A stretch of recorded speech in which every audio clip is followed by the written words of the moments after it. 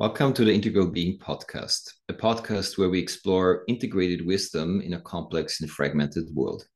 I'm your host, Gregor Steinmauer, therapist, group facilitator, working with individuals, groups, and executives on transformation and an integrated and trauma-informed approach to life.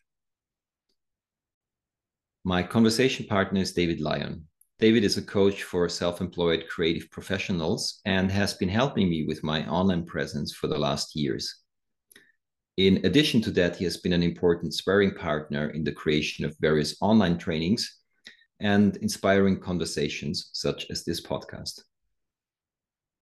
In this episode, we explored the relationship between different states of our nervous system and how that actually relates to what we would call spiritual experiences. And from there, we kind of lift the curtains of why we used to call certain people who possess certain abilities, or we used to call them saints or sages, and what these people, whatever name we would like to give them now in our modern times, what these people have to offer and actually can contribute to the world. I hope you enjoy the conversation and see you there. Yeah, no, I'd love to take some time to connect the dots between the work that we've been doing with trauma-informed facilitation and leadership and spirituality and like I don't know if that's the right wording, but the spiritual power someone can have on people around them, but also maybe even larger, like the world. Right. And as usual, I kind of feel compelled to map out the territory a little bit also around the terms we're using. So spirituality, of course, is a very vague term. So I would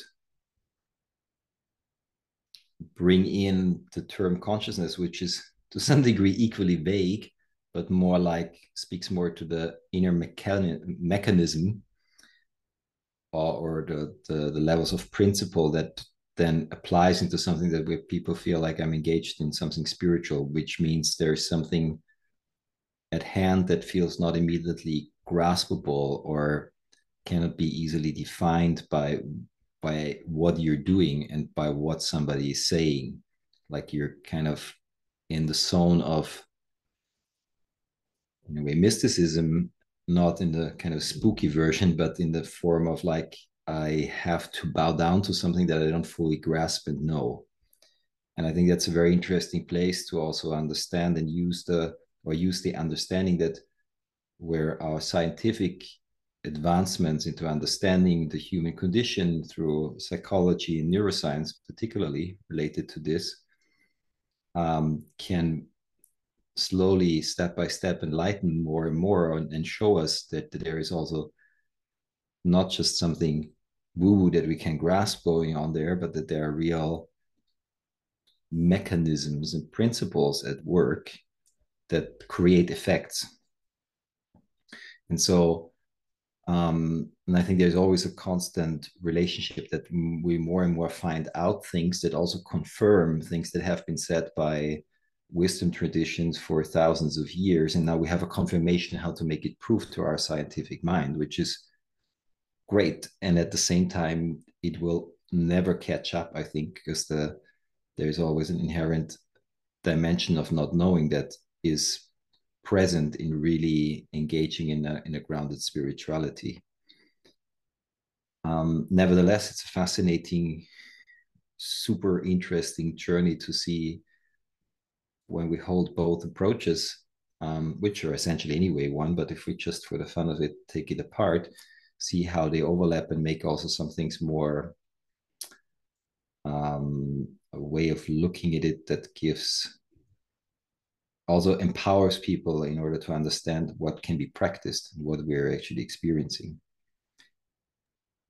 So I would say it's basically a framing of the power of consciousness and the power of states in which our selves, and the most actual term we have for that is often the state of our nervous system is operating in. And as usual, usually we're very busy and kind of focused on actions in life. So what did you do? What did you say? What happened that creates a certain effect? So even in healing or in therapy, there's often the questions of what method are you applying? What kind of technique do you use? What did you do so that there was a certain effect that becomes then either measurable or tangible in a person, because you see like the person feels different, or the client, him or herself, feels like, oh, something happened. What did you do? And that is, of course, an interesting research dimension. And there's lots and lots of research on what actually makes healing therapy, whatever frame you want to give it, effective. And there's always a mystery factor in there. And then often it's been described it's a relational experience, but also that doesn't fully explain like what's going on in that mysterious kind of like relational zone between the healer or a therapist and the client. And so what is being more and more also considered is not just what you do as an outer application of something, but what's the kind of inner state that the person is in that is using a certain method. And of course, methods are not unimportant, but in my understanding, you can trace that with a lot of genius people that brought kind of also advancements into healing or into psychotherapy. That's very, you can really go with like breaking figures, starting from Freud and many others who kind of unleashed a certain wave or even a paradigm shift in healing methodologies, that they didn't start out having a method. They didn't sit down and like, oh, these are 5 cool steps, let's use them. They all started from an experience. And in the better cases, often the experience was something they understood deeply in themselves. So it became an embodied experience, or an embodied experience of something fundamental in life. And most people had something particular that they understood. And then out of using that through probably hundreds and thousands of sessions and ways of working with themselves and with clients and with patients and with groups and whatever, often a method emerged, because also often not even the people themselves often were sitting down like watching closely, like, well, what's going on here and what are the deductible steps that can be observed. And then you derive a method out of that in the best cases, again, there are good and not so good cases of this. In the best case, they kind of like still have the flesh and the juice of what's going on there, like in the method. So when somebody trains themselves to use that method, they're still running on a certain wind, or a certain juice starts to run through them through using the steps that make whatever they're doing effective, or more effective than not using that. In some cases, that of course then becomes also, or it can become a rigid application of a technicality or like a mechanistic way of doing like ABC. And even that sometimes, if the method is really good, that works to a certain degree, but it doesn't, I think, transmit the full force that was once in there. So what we're looking back, when we trace it a little bit back to the origins, and in a way, what I just described could be explained with a bit of a variation to the foundings of religions, that religions were based on a person or an individual, or maybe even a group having an experience, embodying that, understanding something very deeply about the fundamental workings of life that make life more meaningful, more fruitful, more regenerative, whatever, healing and flourishing and evolution. And then with time, distilling practices and rituals and commandments and all of this, so that it can be translated to the next person, to the next generation, and can be handed down over generations. And so you can still see in almost all religious traditions, there's a really powerful principle at the essence of the teaching And yet often then with time, it kind of like calcified and the fire is gone of the direct experience, and it becomes a rigid adhering to rules, which then are not anymore lived experiences that have always a certain fluidity and emergence to it, but like just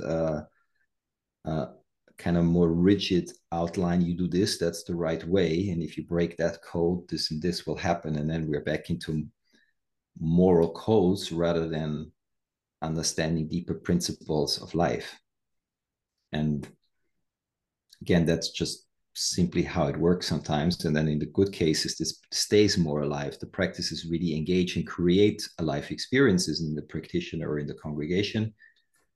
And in not so good cases, it becomes like a rigid morality that actually then starts to stand against the emergent experience of aliveness and of life.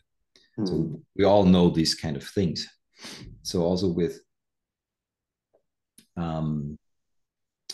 healing methods that often happened, and then you start to have methods, and then of course you also reach the limits of that, or somebody else finds out something else, and then if you make that shift, life keeps continuing, or you stay stuck with an orientation of what you do. So that's the orientation of what are you doing. So if somebody asks you, so what are you doing with people, you will when you work with people, it's great that you will actually need to have some words to describe what you're doing, or have a lineage that you relate to, but also to know that this is not the full deal.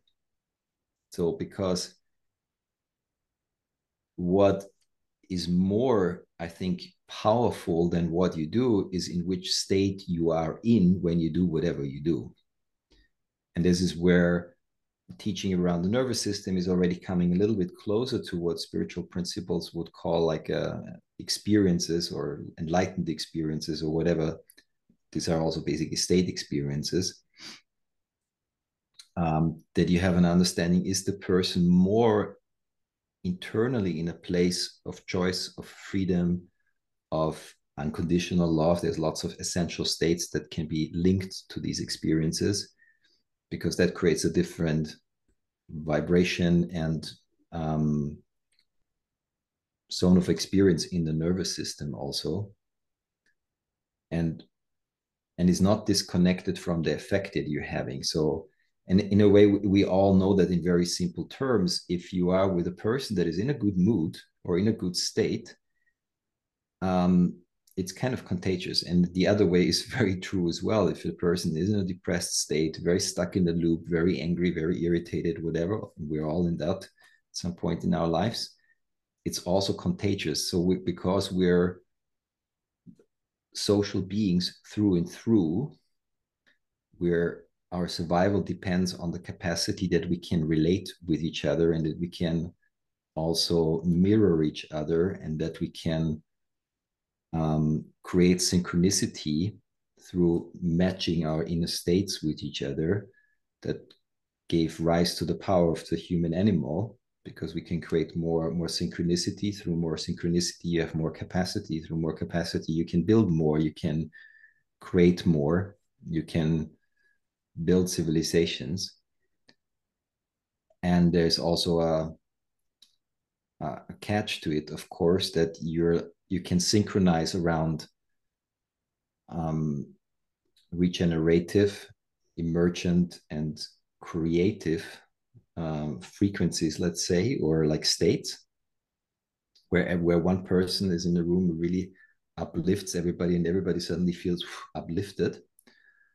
And we can also synchronize around states of panic, terror, fear, exclusion, scarcity, and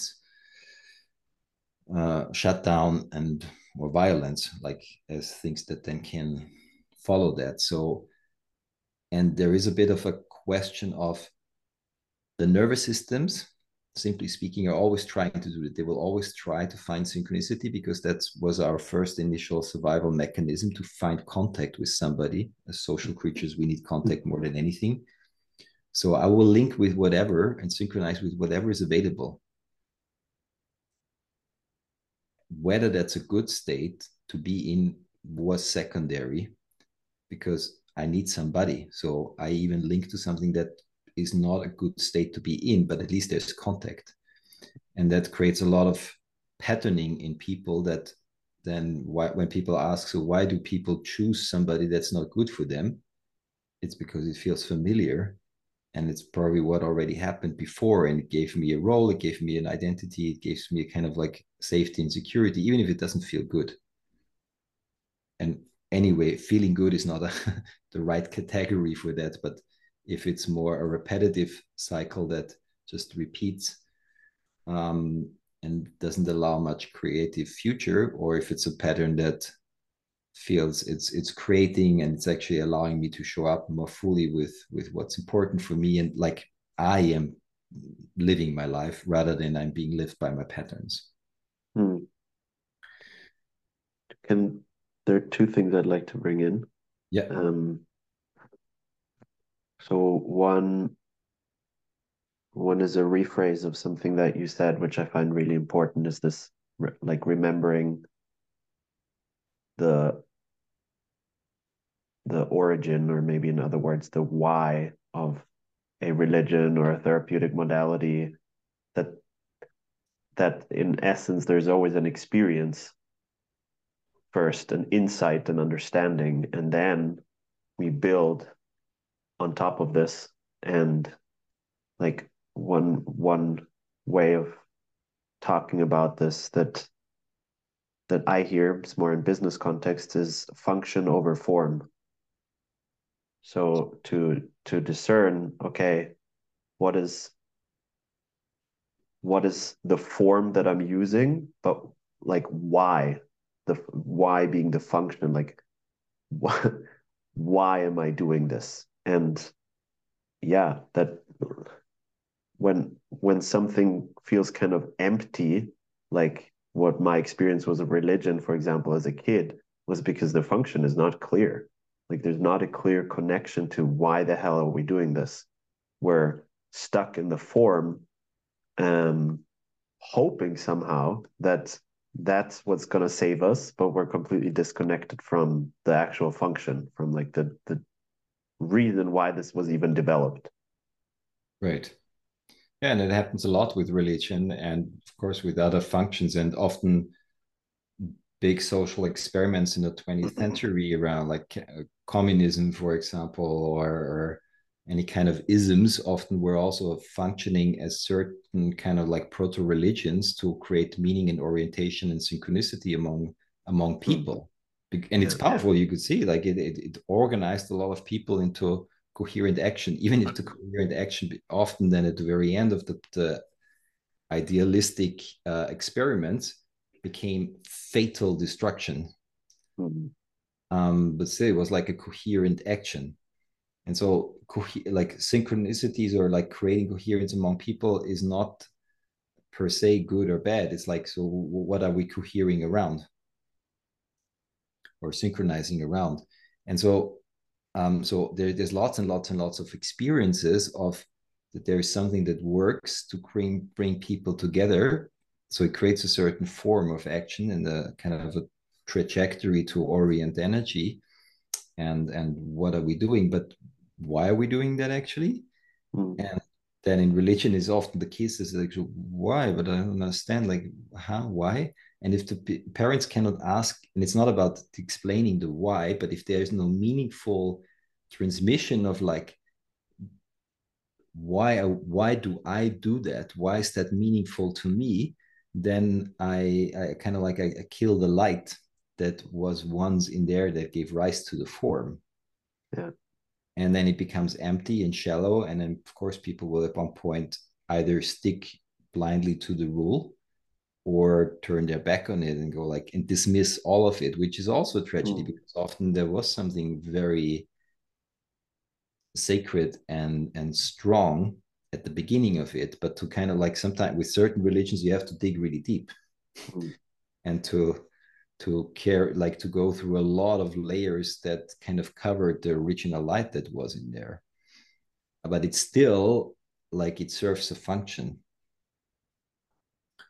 And then so to go to the question of, so what's the linkage then between the nervous system and spirituality, that I think we're still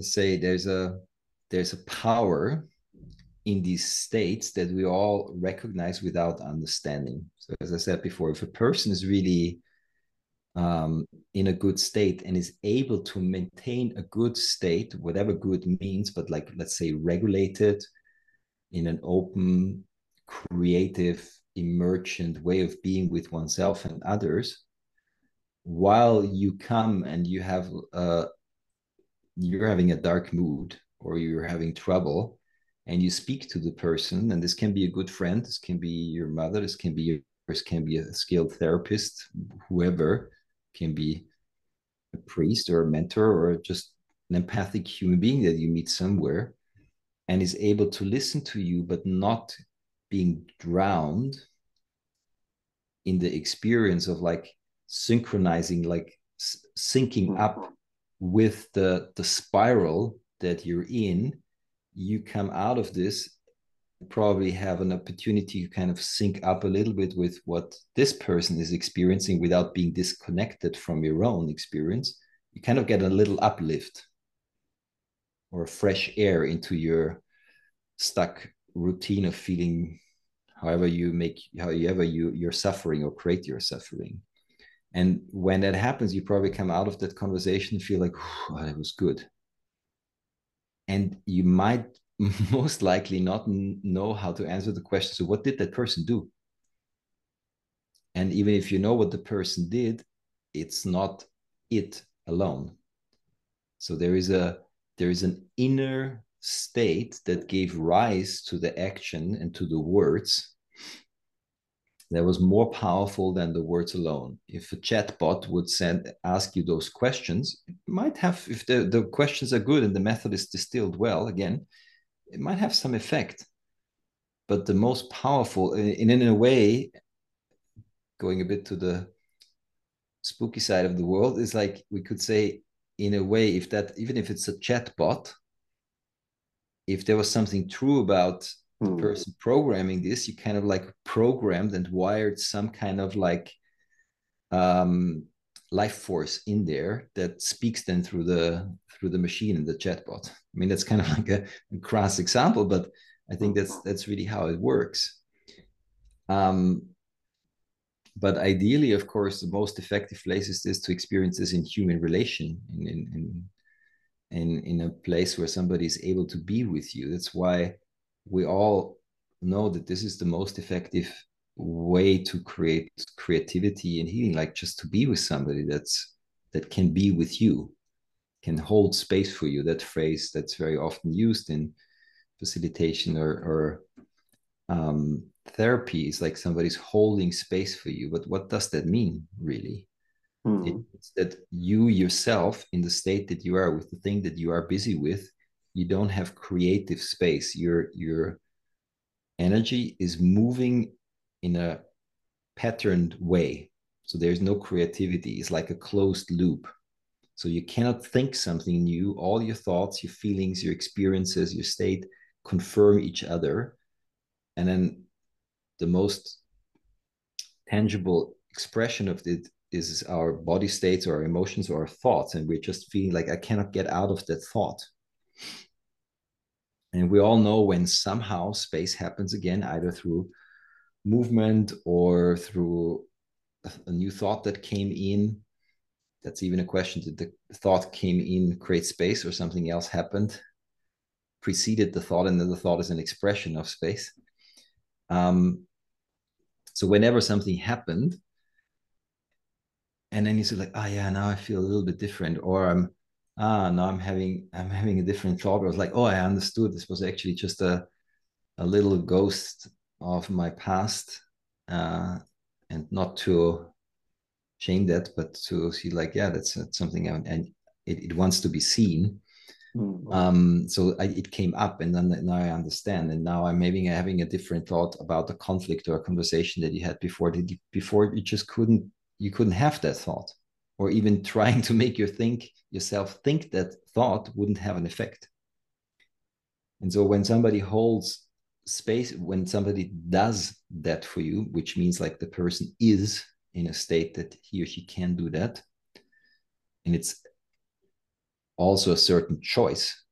It's not just like I have to be in the state, it's a state that I can train, and it's a place that also comes from a choice. I'll do that and I'll be there for you.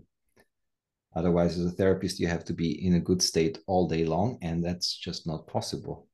Of course, the more you train, the more you practice, the more you know how to activate that state, but it's also a choice that you do. And the choice, again, creates space. The space creates an opportunity. The space creates capacity and offers the other person a different way to in a co-regulating way, synchronize to a higher potential. If your therapist is in a more depressed mood than you are, like really, while you talk to him, it can still give you good questions and reflections. You might feel like, yeah, it was good questions, but most likely, I don't want to make it like that's how it is, but talking about likelihood, most likely you will not come out so refreshed or with a significant insight. So, and it can change, of course. In one session, we change states often, very often during 1 hour. It's like there's a lot of states happening. But if there's like the regular mood of the conversations, there's less likelihood that something significant happens for you. And on the contrary, this is also where we had our initial conversation about that when people are gathering or like having an impulse to gather around a certain person, or what we used to call saint, it's not a word we would use so much anymore nowadays, which too somehow is a bit of a pity. There's something beautiful to that. And not using it in a way that everything about that person then is holy and is not anymore a human being, but that a person like this can activate certain states more regularly or more powerfully than other people. It's a very absolute term, saint, at least how I think we use it. It's like once you attain sainthood, then you're saint. Yes. I think we can ditch. It's a human being going through states, but there are definitely the differences. There are certain people. I mean, simply, if you look through your friends or the people that you meet, there are some people that are more in certain states and some other people that are more regular in other states. That's just how the world is. And that's not a measurement about their worth or anything about how much they should be loved or revered as a human being, but there's differences. And there are people who will more regularly, more likely be able to activate or live in a certain state. That means a certain either regulation of their nervous system, and sometimes even it can be not such a regulated nervous system, but just like through practice or grace, things we cannot fully grasp why, I'm more able to live with more space. And more space means I can offer more space and I have more choice. And more choice equals I don't have to collude with the patterned energy that you're bringing when you have a question or you go to somebody with your burdens, which is fully right. That's the mechanism of life, how healing can happen among relational beings, that we go to each other. That's a good thing. It's not about you should sit down and figure it all out by yourself. That's a twisted version of what it should be like. So when you go to somebody with your patterns, that the person has more choice not to make a handshake with that pattern, even though the tendency is strong. Like we all know, when somebody comes and like wants really to affirm that this other person is a really horrible person, their outrage is really right, that life is really desperate, that there is no hope anymore, and whatever. I'm just using certain examples. And people want to be related to that. And often their only experience is somebody takes their side. Their And experience of synchronizing. so the experience of synchronizing and being related to. And somebody says, yeah, it's true. It's really like this. Then they feel like, oh, I'm not alone. Because patterns are basically places where we feel alone. And that's a pretty terrible place. So that's why misery seeks company. Exactly. But it's a kind of pseudo company. It feels like, okay, I have company, but I don't have actually relation, or I don't have the sense of a shared experience or being related to. And that is different from just pity. Like, yeah, I'm with you. Maybe. And sometimes that can actually not be helpful, even though it feels good for the moment. It's like sugaring away hunger. It doesn't really nourish. So the person having more choice in relating to you while staying more free of handshaking with the pattern or being hijacked by the pattern or colluding with the pattern. There's different ways we can describe that, like falling into the trap of the only way to meet you is to be like you is a huge power. And again, it's actually the power that can create a feeling of like, yeah, I see you, my heart goes out to you, I can feel you as what you're going through. I fully respect that. I don't see that as a problem that we have to disconnect from. Like, there, of course, there's versions of spirituality that's like, no, that's a lower frequency, just shift to another state. That can sometimes work, but in the long run, it will not create healing, because it might just reinforce splitting parts of your consciousness into the good and the desired parts, and the not so good and not so desired parts. And healing creates more coherence, more integration, and not more fragmentation. So here, this is great, because here I'm seeing a principle where this kind of holding space, as you described it, as the ability to be with someone, feel someone, but stay in my own state of clarity and of spaciousness. This kind of accompanying someone requires some sort of trust in a greater intelligence of life, because I'm not doing anything. There's no like active, I have to somehow fix the suffering that this person in front of me is going through, or yeah, so maybe put differently, one one principle at play is a kind of inherent okayness in the experience that someone is going through, that there's nothing wrong with that, and that like my role as a support space holder, whatever, is to allow the unfolding.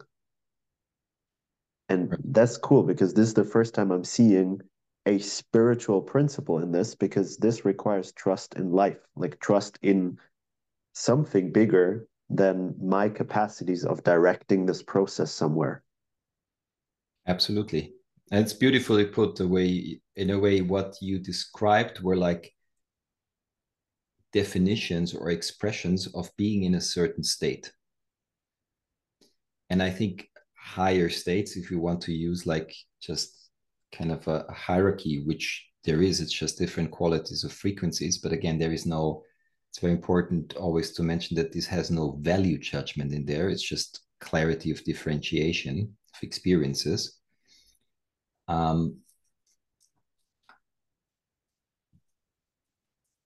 So that a higher state always has a component of more choice, but also more openness. There is a sense of trust, and it has a quality of surrender, of being in relation to something bigger. You're not at the forefront of the experience. It's not, I am the creator of this state, and therefore I am so powerful. It's like you're relating to something flowing through you, and we can call that life. You can call that, in religions, we would call it God or the light or whatever is a higher orientation that gives meaning to and orients the experience that you're having. And so there's a quality of doing, but there's a quality of surrender, of relaxing. And that's where, like, of the principles of yin yang, masculine, the feminine, whatever tradition or perspective you want to use, like, they are more falling into place. I'm not like passive and hanging out there, and I'm not doing anything because anything happens through me anyway. You might be very active and engaged in doing a lot, but that action is coming out of being able to also rest at the same time, to what you say, like in the inherent sense of okayness. And okayness, again, is not like an indifference of like, yeah, everything's okay, everything is the light. That's the versions of, if you in one side or the other, you kind of fall off the horse on these sides.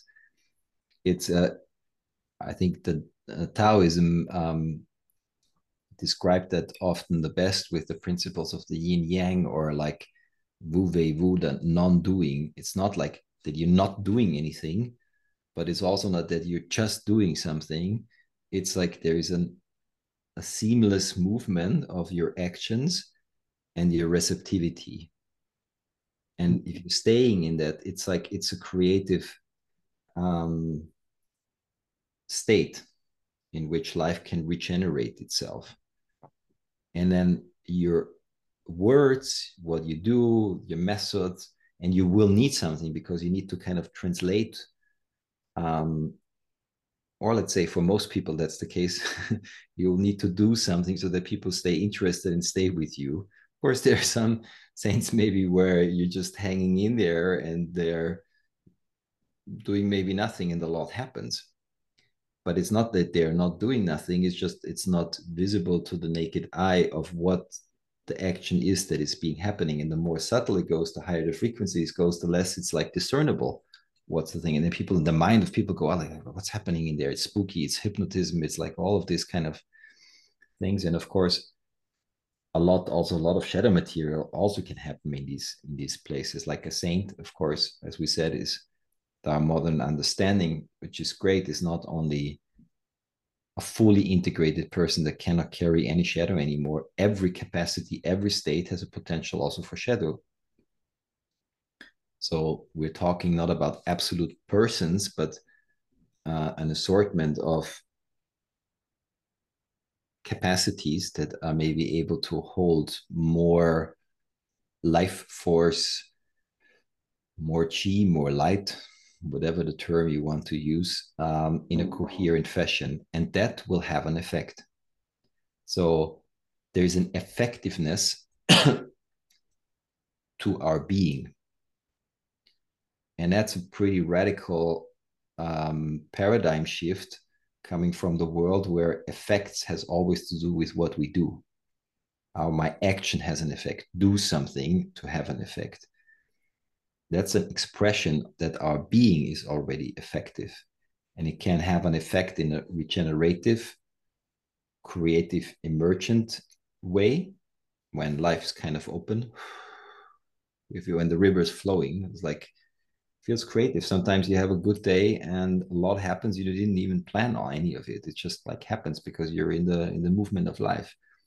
And then the next day you don't do anything different, but you feel stuck because you met patterns and you feel like that damn river is not moving anywhere at all, or you have to make it move. And like there's no water, and like it's all difficult, and every conversation feels like, oh, it's just hard work. And the next day something changes again, and it's like, so these changes create experiences, or this state creates experiences of life that we then interpret in certain ways. And because they were easily pinpointing more to the things we do, we think it's what we did. Of course, there's still also things that we do can activate states again. So there's always a correlation of all these places. But to really take on that the way you are inside has an effect is very powerful. And it's also greatly liberating because, as you said before, you don't have to be stressed out. It's all up to you. You don't have to do it all. Kind of can lean back and then see what wants to be done. And there's a greater trust in the inherent rightness of all the experiences without being indifferent that, yeah, it's all great, so let's watch the tragedy unfold. That's not like responsibility is inherently wired in such a state. Yeah, and it's the in a stressed out space, that's one of the hardest things to come back to. So it's easy in a way, but it's also the most counterintuitive when survival mechanisms are at play. Totally. There's one more thing that I wanted to say, which is so the way you talk about sainthood, since we used that word in the beginning, so with our understanding, modern understanding of the nervous system, where basically many of the things that used to be invisible to us are now measurable, which is really fascinating. I would say and so, also, but I'm going along. yeah, not all of them for sure. But yeah, it's like the gap is not as clear anymore. Like there's movement happening in between. This I find really interesting. Yeah. And so the way you talk about sainthood or whatever, like a person in a particular state, like you're not talking about it in absolutes. So there's a kind of demystifying in it because the gap between like, this is me, and I know I experience myself in my day-to-day life, and I'm definitely not enlightened. And versus here's a saint, and I think we kind of carry this absolute image of like, and that means this person is always in a particular way of being. And the way that you talk about it, it's like you're bridging the gap in a way. Like it's not anymore these people out there and me. It's like the cultivation of certain states and like the stabilizing of it. And like there's something liberating in this, but I also notice there's something disappointing about it. Like it's also kind of nice to have these ideas, images of like saints and like these absolute the humans that have reached like absolute states.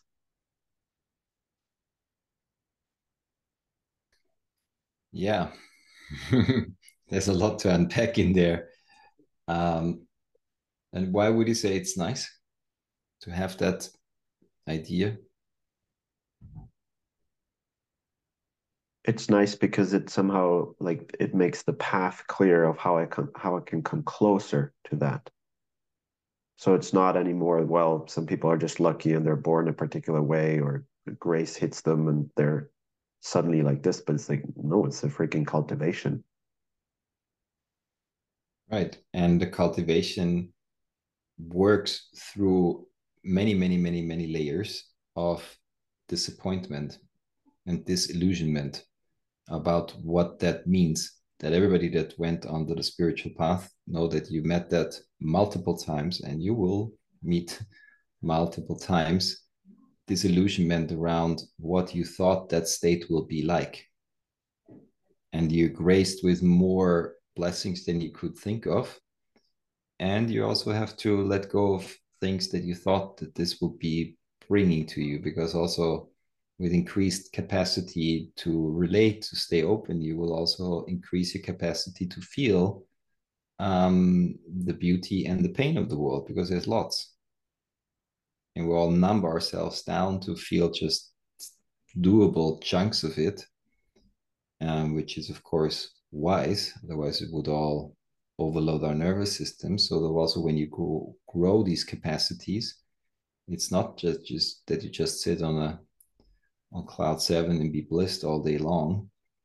The bliss is coming from being more exposed to more life.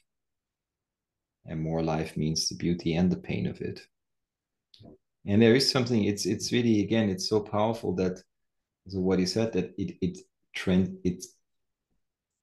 it gives an opportunity to people to feel different, and in a way reflect, if it's done well, it reflects back something of their own capacity.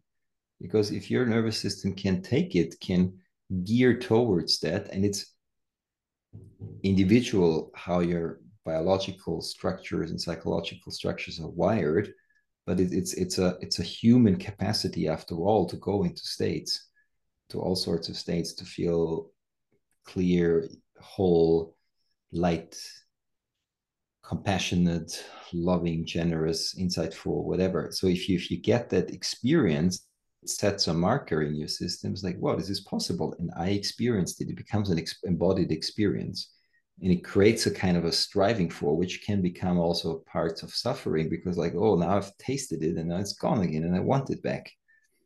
And ideally that sparks a certain hunger for cultivating and practice to go through all the difficulties that you also need to go through. Because people that have attained that, it's not that they just got lucky.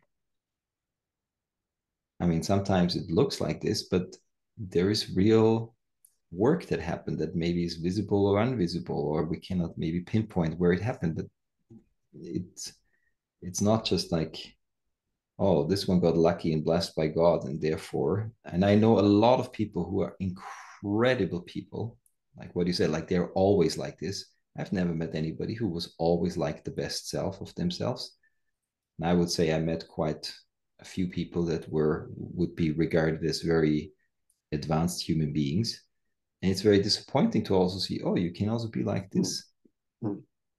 Because that more childish projection, and I don't mean it in a derogatory way, childish, but like hope that someplace, somewhere, with something, with somebody, everything is good, is true, but not in the way we think it should happen, like not the form.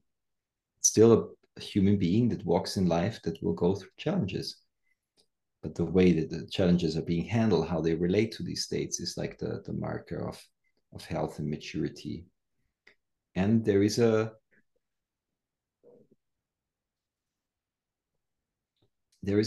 beauty in that one person, one nervous system, and it can be one group, one practice. I don't want to define it just to a person, because it can become cultish, like this person now has an answer. But to understand the principle that one element of regulation, one element of consciousness, where it comes, and easiest, of course, is in an embodied human being form, because that's what we're so used to relate to, can change an entire state of a group, and potentially of a nation, and maybe in the future of the planet, of everybody living on the planet. And we're in desperate need of that, to find ways how we can cohere as human beings around principles that orient us towards more creativity and emergence, because all the problems we're having is because we're fragmented. One wants this, one part of the world wants this, the other part of the world wants that, and we cannot get together to synchronize our action towards the questions that are at hand, and they're kind of like flying into our face, because they're more and more urgent. And the question will be around what do we cohere around our instinctual survival mechanisms that, of course, have their trusted intelligence, but also can go into quite violent, destructive modes, or we're finding ways to cohere around states that are regenerative, creative, and emergent. And yeah, the jury is still very much out on this one. But I think that the hopeful, for me, the hopeful place is in understanding that the principle is not that we have to go through all 7 or 8 billion people on the planet and see if we can find their consent and make them convince or something. Is that there is a much deeper force that already has an inbuilt power to create synchronicity among us human beings. What that will look like, I don't know, but I'm pretty committed to keep looking, or to play my part, and that you are playing a part already. It happens already. The way what we create, how we live our life, creates ripples of influence and states of consciousness in yourself and other people. And so this kind of empowerment to understand, even if you cannot do something now to change the state of the world, most of us feel, or a lot of people feel these days, disempowered because there's so much going on, and what can I do? Is not really taking into account that you're already having an impact, that you're already having an effect. And I find something empowering and comforting or hopeful in understanding that I can get myself inspired and I can inspire, and it creates ripples and the butterfly effects, in a way, if you will, that again is bigger than what I can control. Nice.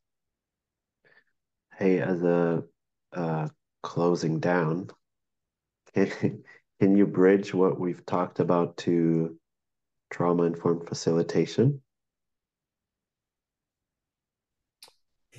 Yes. Now we went from the practicalities of how healing and facilitation can look like to the state of the world. So let's bring it down. And I think that's in a way what I'm hoping to transmit to people, that by using our scientific understanding of what we know now about trauma and trauma states in our nervous system, and the capacity that we're not just subjected to the movements, the ebb and the tide of these states changing, that there is really practices that we can cultivate through understanding, insight, relation with ourselves, relation with our body, all kinds of things that you can do, that you can also with that cultivate states or create more awareness around states that you're experiencing. And that this is in addition to what you do, or even as the ground of what you do, makes whatever you already do much more powerful. And understanding this in yourself becomes a template of how you can understand others and the states that they are in, and that you're less trying to manipulate people into different experiences, or forcing them to change, or getting irritated when they don't want to change, or when they are defensive or irritated. But that there's more and more understanding and compassion about knowing how to relate to these states in yourself and therefore in other people. And that by practicing this and engaging in this, whatever you do will become much more impactful. And there's less friction in a way with experiences, that it should be different, but seeing that as inherent, intelligent expressions of life that are looking for somebody that can contain them, so that within them, it's a bit like within them they can unravel and sort itself new. It's a bit like you have a yarn of wool that kind of got a bit stuck, and you cannot, by in the space that it occupies, you cannot change that. So you need space in which you can unravel the things and find out where the knots are, and that somebody holds space for that. It can unravel and then organize itself in a more coherent fashion again, or you can create something beautiful with the wool. So there is always a striving. There's a pull force that wants that, but if that pull force is, it's like if you have a knot and you pull stronger on both ends, the knot will not release.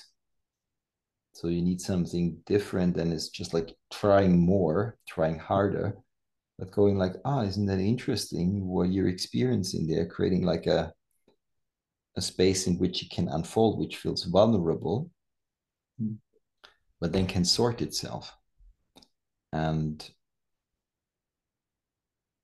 So my passion in this is using all the understanding and what we know as things we can practice to cultivate ultimately that state in yourself. And I think one of the strongest practices one can do is to cultivate these states and to trust and then experience that they are impactful, that there is effectiveness in that, and effectiveness in the sense of like having an impact, creating more choice in you and in the world and in other people.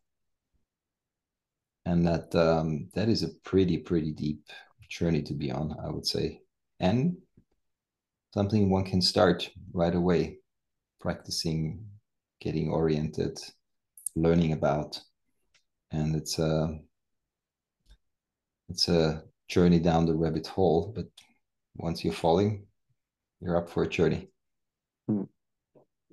Yes, and whenever you're listening to this podcast, I'll put the link to relevant trainings and offerings around trauma-informed facilitation and leadership in the show notes, so you can check that out.